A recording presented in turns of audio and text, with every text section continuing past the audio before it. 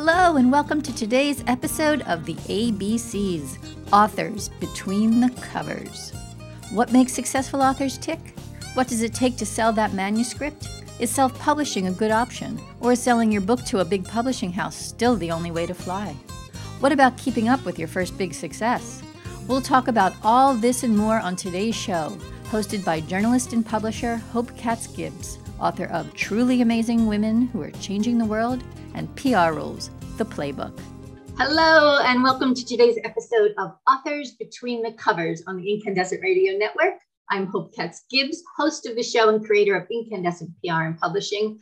Thrilled beyond belief to be here with amazing award-winning teacher and author Phillip Done.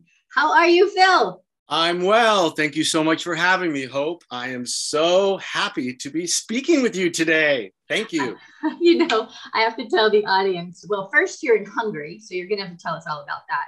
But I want to tell the audience that we met in 2005. Somehow I found your first book. We're still trying to remember how. 32 third graders in one class funny, which is behind you. My kids were in elementary school at the time, and I was the communications director of the City of Fairfax Schools in Northern Virginia. And I think I read your book in one sitting. It made me laugh. It made me cry. I was reading passages to people. I bought dozens of them and sent them to everyone I knew because it was so poignant and perfect if you're a parent, if you're a teacher, if you're a kid. So I'm just thrilled to be talking to you today and also to be talking about your newest book, which is coming out July 26, 2022, called The Art of Teaching Children. So tell us about this book. Well, about 3 years ago, I retired from the classroom after 33 years of teaching elementary school. And I wanted to do something for the teaching profession. And I also wanted to write another book. I thought, I have one more book in me. I want to write something. And it came to me, I'm a retired teacher now. Why don't I take everything I've learned about teaching children and put it all in one book to help teachers? And along with that, as you know, teachers have had a rough time the last few years. It's been rough. And so I wanted to give teachers help and support and guidance and a shot in the arm.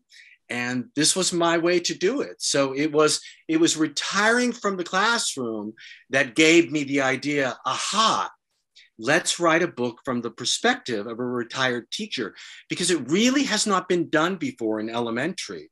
My first book was, of course, when I was teaching, and it's humorous and heartwarming stories from the classroom, like you so kindly just shared. And also my second book was that way. But this is different. This is now, after 33 years looking back, what have I learned? What's important? What do you really need to know? So that's how it came to be. That's amazing. So tell us a little bit dive into the chapters. I could talk about it, but I'd rather it come from you. What are some of your biggest tips for teaching? Some of my biggest tips for teaching? Now that could take hours because the whole book is tips for teaching. But one of the things I would say right away, and I write about this in the book, is it's very important to establish relationships with the children. It's really all about connection and connecting with the kids. If you don't establish a rapport with those children, they're not as apt to learn or to buy into what you're trying to accomplish. So I would say way up there in priorities is establishing a rapport with children. Now, as we enter, we're not quite into the back to school season, but we will be soon. For new teachers, and I know that the veterans would agree with this too, it's very important to spend a lot of time in the beginning of the school year, and I'm speaking mainly to the new teachers here, on classroom management. You have to spend a lot of time on classroom management. If you want a smooth sailing classroom, spend the time on the rules, spend the time on the routines. And now it may seem like overkill to practice lining up or to practice moving from your seat to the reading rug and all of that. But it is so important. I always say that classrooms and ships are similar. They both run better on smooth waters. So classroom management. As far as curriculum, and I address lots of curricular areas in the book, I would say, one of the things you just don't want to give up and you want to make time for daily is reading aloud. Now, we all know the benefits of reading aloud. Teachers are trained in that, parents know it too. But one thing I find that parents and teachers might not think about in relation to the importance of reading aloud is that by reading aloud to kids every day, you're also teaching them how to write. And when I say this to groups of parents, I always see a little aha, because you're sharing the language with them. They're hearing great phrasing and great dialogue and proper grammar. And so, eventually they're going to absorb that and put it into their own writing. So reading aloud has tremendous benefits. One other tip that I would give as we enter the back to school season next month for teachers is also establish relationships with those parents. It's very important. When you think about it, elementary school teachers have more parents to work with than kids. If you have two parents in a family, sometimes we don't, of course, but you might have twice as many parents as children. So those relationships are very important. Make sure your first interaction with every parent in the beginning of the year is a positive one. That's very important. So those are some of the tips. I could go on. I've got hundreds and hundreds, but those are some of the first ones that come to mind. And people need to buy the book so that they can absolutely see that, see all of the tips. What tips do you have for parents? I do. Let me say this. The book is not just for teachers. It is for aspiring teachers and new teachers, as well as veteran teachers, but it is also for parents. And I'm getting quite a bit of feedback from parents already. I sent some advanced galley copies out to parents of students I had. And the common thread I'm hearing is, Phil, do you know that this is just as valuable for parents? Parents want to know how to do it too. So some tips for parents that I would give, especially in the beginning of the school year, are I'm going to give you some practical ones for the start of the year. Number one, leave the teacher alone the first few days of school. I'll tell you why. Those teachers are completely overwhelmed. They're trying to learn your kids. You don't need to go in day one, to talk about the kids. Just give them a few days. They'll reach out to you or you can reach out to them, but give them the breather the first few days. Let them get to know your children. Number two, email. This is very important. And I always say this at back to school night. Email is not for addressing a concern. If you have a concern about your student, any kind of concern, don't get into it over email. Just ask the teacher if you could make an appointment or schedule a conference. Email, as I tell my parents, is for my child is going to be late for school today and the lunch is in the office. That's it. Don't get into concerns. Make an appointment for that. Unfortunately, some new teachers don't do this. They want to get along with the parents, so they feel that they need to get in these interactions over email, and then it can just become a real mess. I've seen it time and time again. Be careful about email. Number three, teacher appreciation. To show teacher appreciation, don't just wait for Teacher Appreciation Week, which is lovely, but show some appreciation outside of Teacher Appreciation Week. And I'll tell you the number one way to show teachers appreciation. It's not a coffee mug.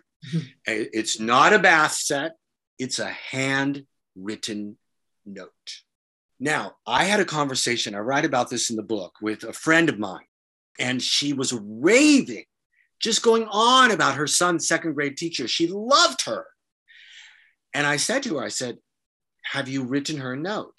And she absolutely got wide-eyed and said, I didn't even think of it. And I said, send her a note, but don't email her. Write the note.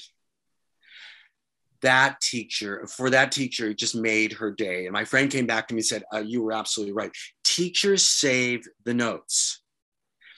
Now, I'll tell you why a handwritten note. It's easy to send the email, thanks for what you do. And that's very appreciated. But that handwritten note just ramps it up to a different level. And believe me, teachers save them. There's nothing better you can give teachers than the handwritten note.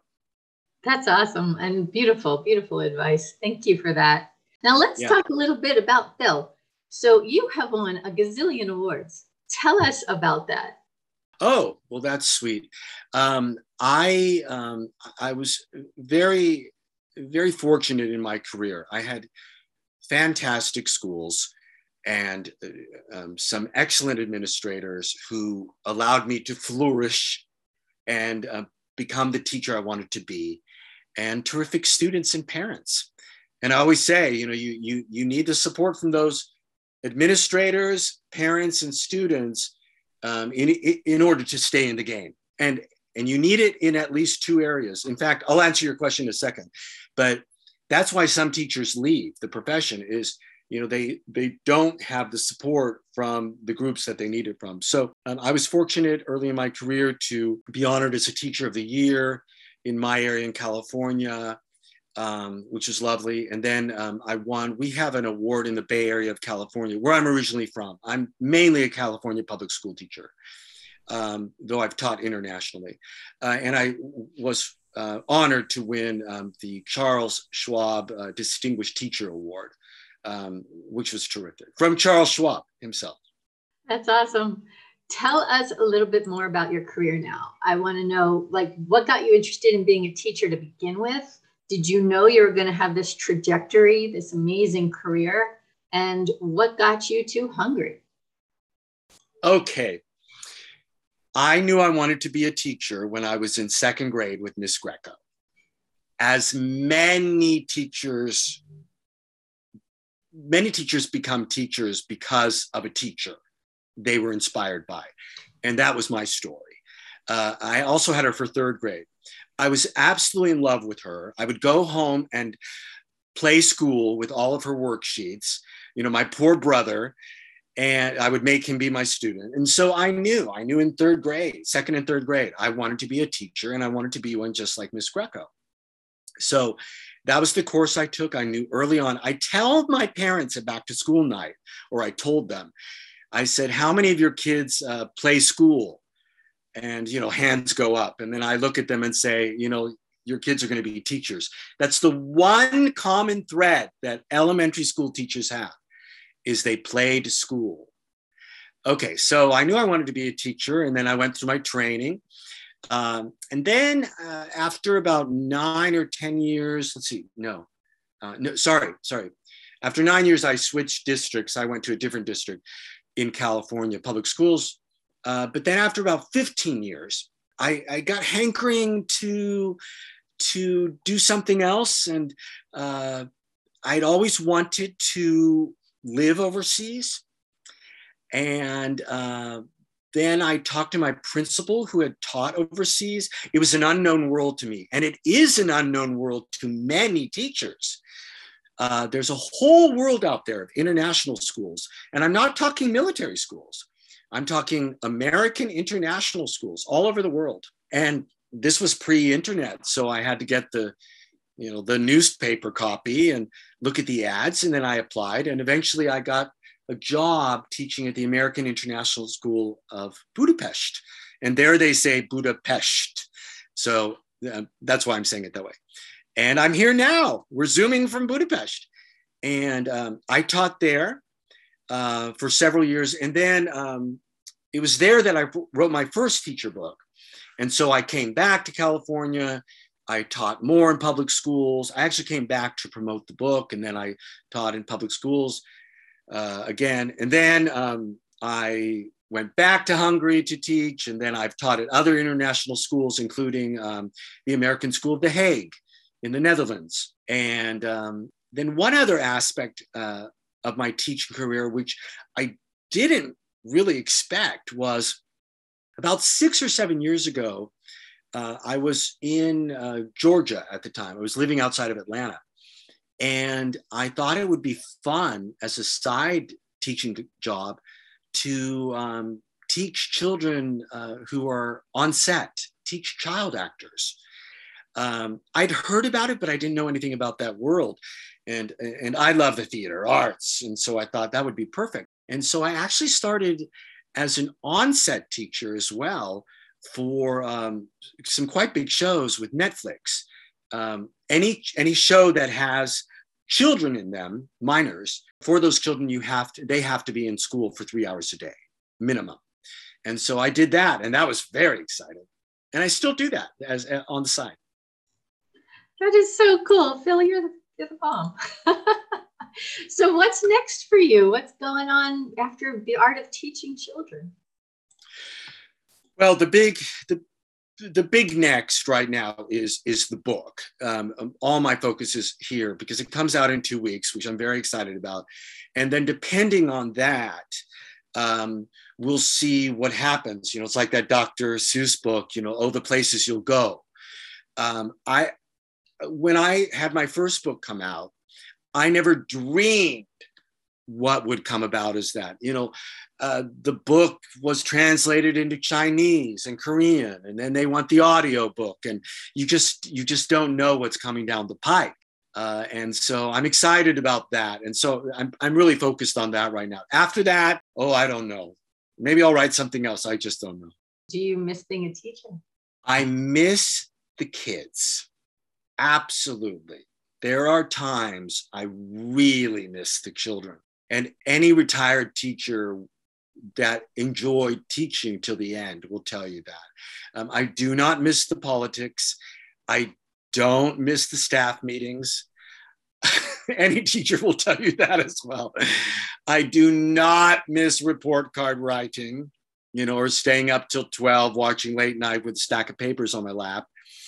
But I miss the kids. And I'll tell you when I miss them.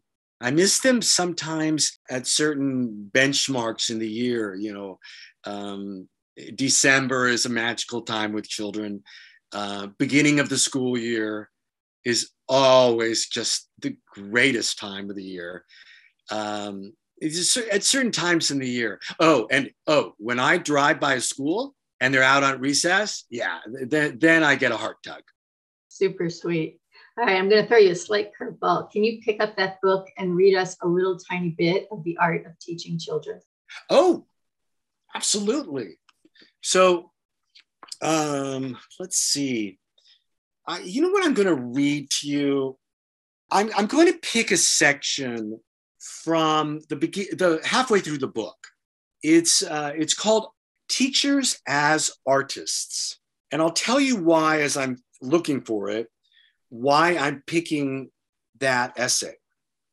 I believe it's the anchor chapter for the book. We all hear the phrase, oh, teachers are artists. But that's about as far as we go with it. I've never read or heard anybody expound on that too much. And so before I wrote this essay, I really sat down and thought hard about it. What does that really mean? I'd never read it. So I thought, I'm going to write it. I'm going to skip the introductory paragraph, and since you just asked for a short bit, and get to a little more of the meat of the chapter. So this is an excerpt from Teachers as Artists, which is one of my personal favorites. If you read the book, you'll know, hey, you know, the author really, really likes this chapter. Okay. It makes sense that so many artists had once been teachers. In the previous paragraph, I talk about many of the artists who had once been teachers. I mean, it's amazing, but I'll skip that part. Although teaching can be a science, teachers collect and analyze data, and also a craft. Teachers can create anything out of a paper plate or an egg carton. It is mainly an art form. You can know all the data, but without artistry, your teaching can still fall flat. It's an art to know the right questions to ask, to know when to assist and when to stand back, and to be able to explain something in such a way that a child will understand. It's an art to create lessons about subjects that students might not care about, but need to learn. It's an art to read a child's feelings, to be able to win over a student who has built up walls, and to bring out a shy child until she is comfortable participating in class. It's an art to be able to get a crying kindergartner into the classroom on the first day of school, then ensure that he has a good day. It's an art to gauge the waning engagement in a room and know when to switch gears to restore it. It's an art to convince children that events that occurred before they were born are more important than what's happening on their phones. That is so great. And gosh, there's just so much to all of that, right? Yeah. Phones Absolutely. and pandemic and I just want to add one more thing. I start the book with a quote by John Steinbeck. If I may, can I read the quote? Of course. I'll tell you why, because it ties into that. John Steinbeck wrote this, and this was also something that helped me with my focus of the book. John Steinbeck once wrote, "I have come to believe that a great teacher is a great artist, and that there are as few as there are any other great artists. Teaching might even be the greatest of the arts, since the medium is the human mind and spirit." That drove me, that quote, because I firmly believe it. Yeah, well, so true. And everything changes, right? Best of times, worst of times, but teachers just keep going, and so do kids. Yeah. Just beautiful, beautiful. Phil, I can't thank you enough for your time. I can't wait to keep up with you. I want to see how this book goes. It is on audio. Both of your books are audiobooks, and you can get them on Amazon or other fantastic places. So thank you, sir. Best of luck to this amazing book. And to you. Thank you. Thank you for having me, Hope. It's so good to talk with you. You too. All right, everyone. Phil Done, amazing award-winning teacher and author. The Art of Teaching Children is a must-have, as is 32 third graders in one class bunny. So get his books and laugh and cry and hug your kids. We'll talk to you soon. I'm Hope Katz-Gibbs, Incandescent PR and Publishing. You are listening to the Authors Between the Covers show. We'll talk with you soon. That's it for today's episode of the ABCs, Authors Between the Covers, hosted by journalist and publisher Hope Katz-Gibbs, author of Truly Amazing Women Who Are Changing the World and PR Rules, The Playbook. Be sure to check back next week on the Incandescent Radio Network for another interview with a successful author who is happy to share their story. Here's to writing your heart out and keeping your dreams alive. Thanks so much for listening.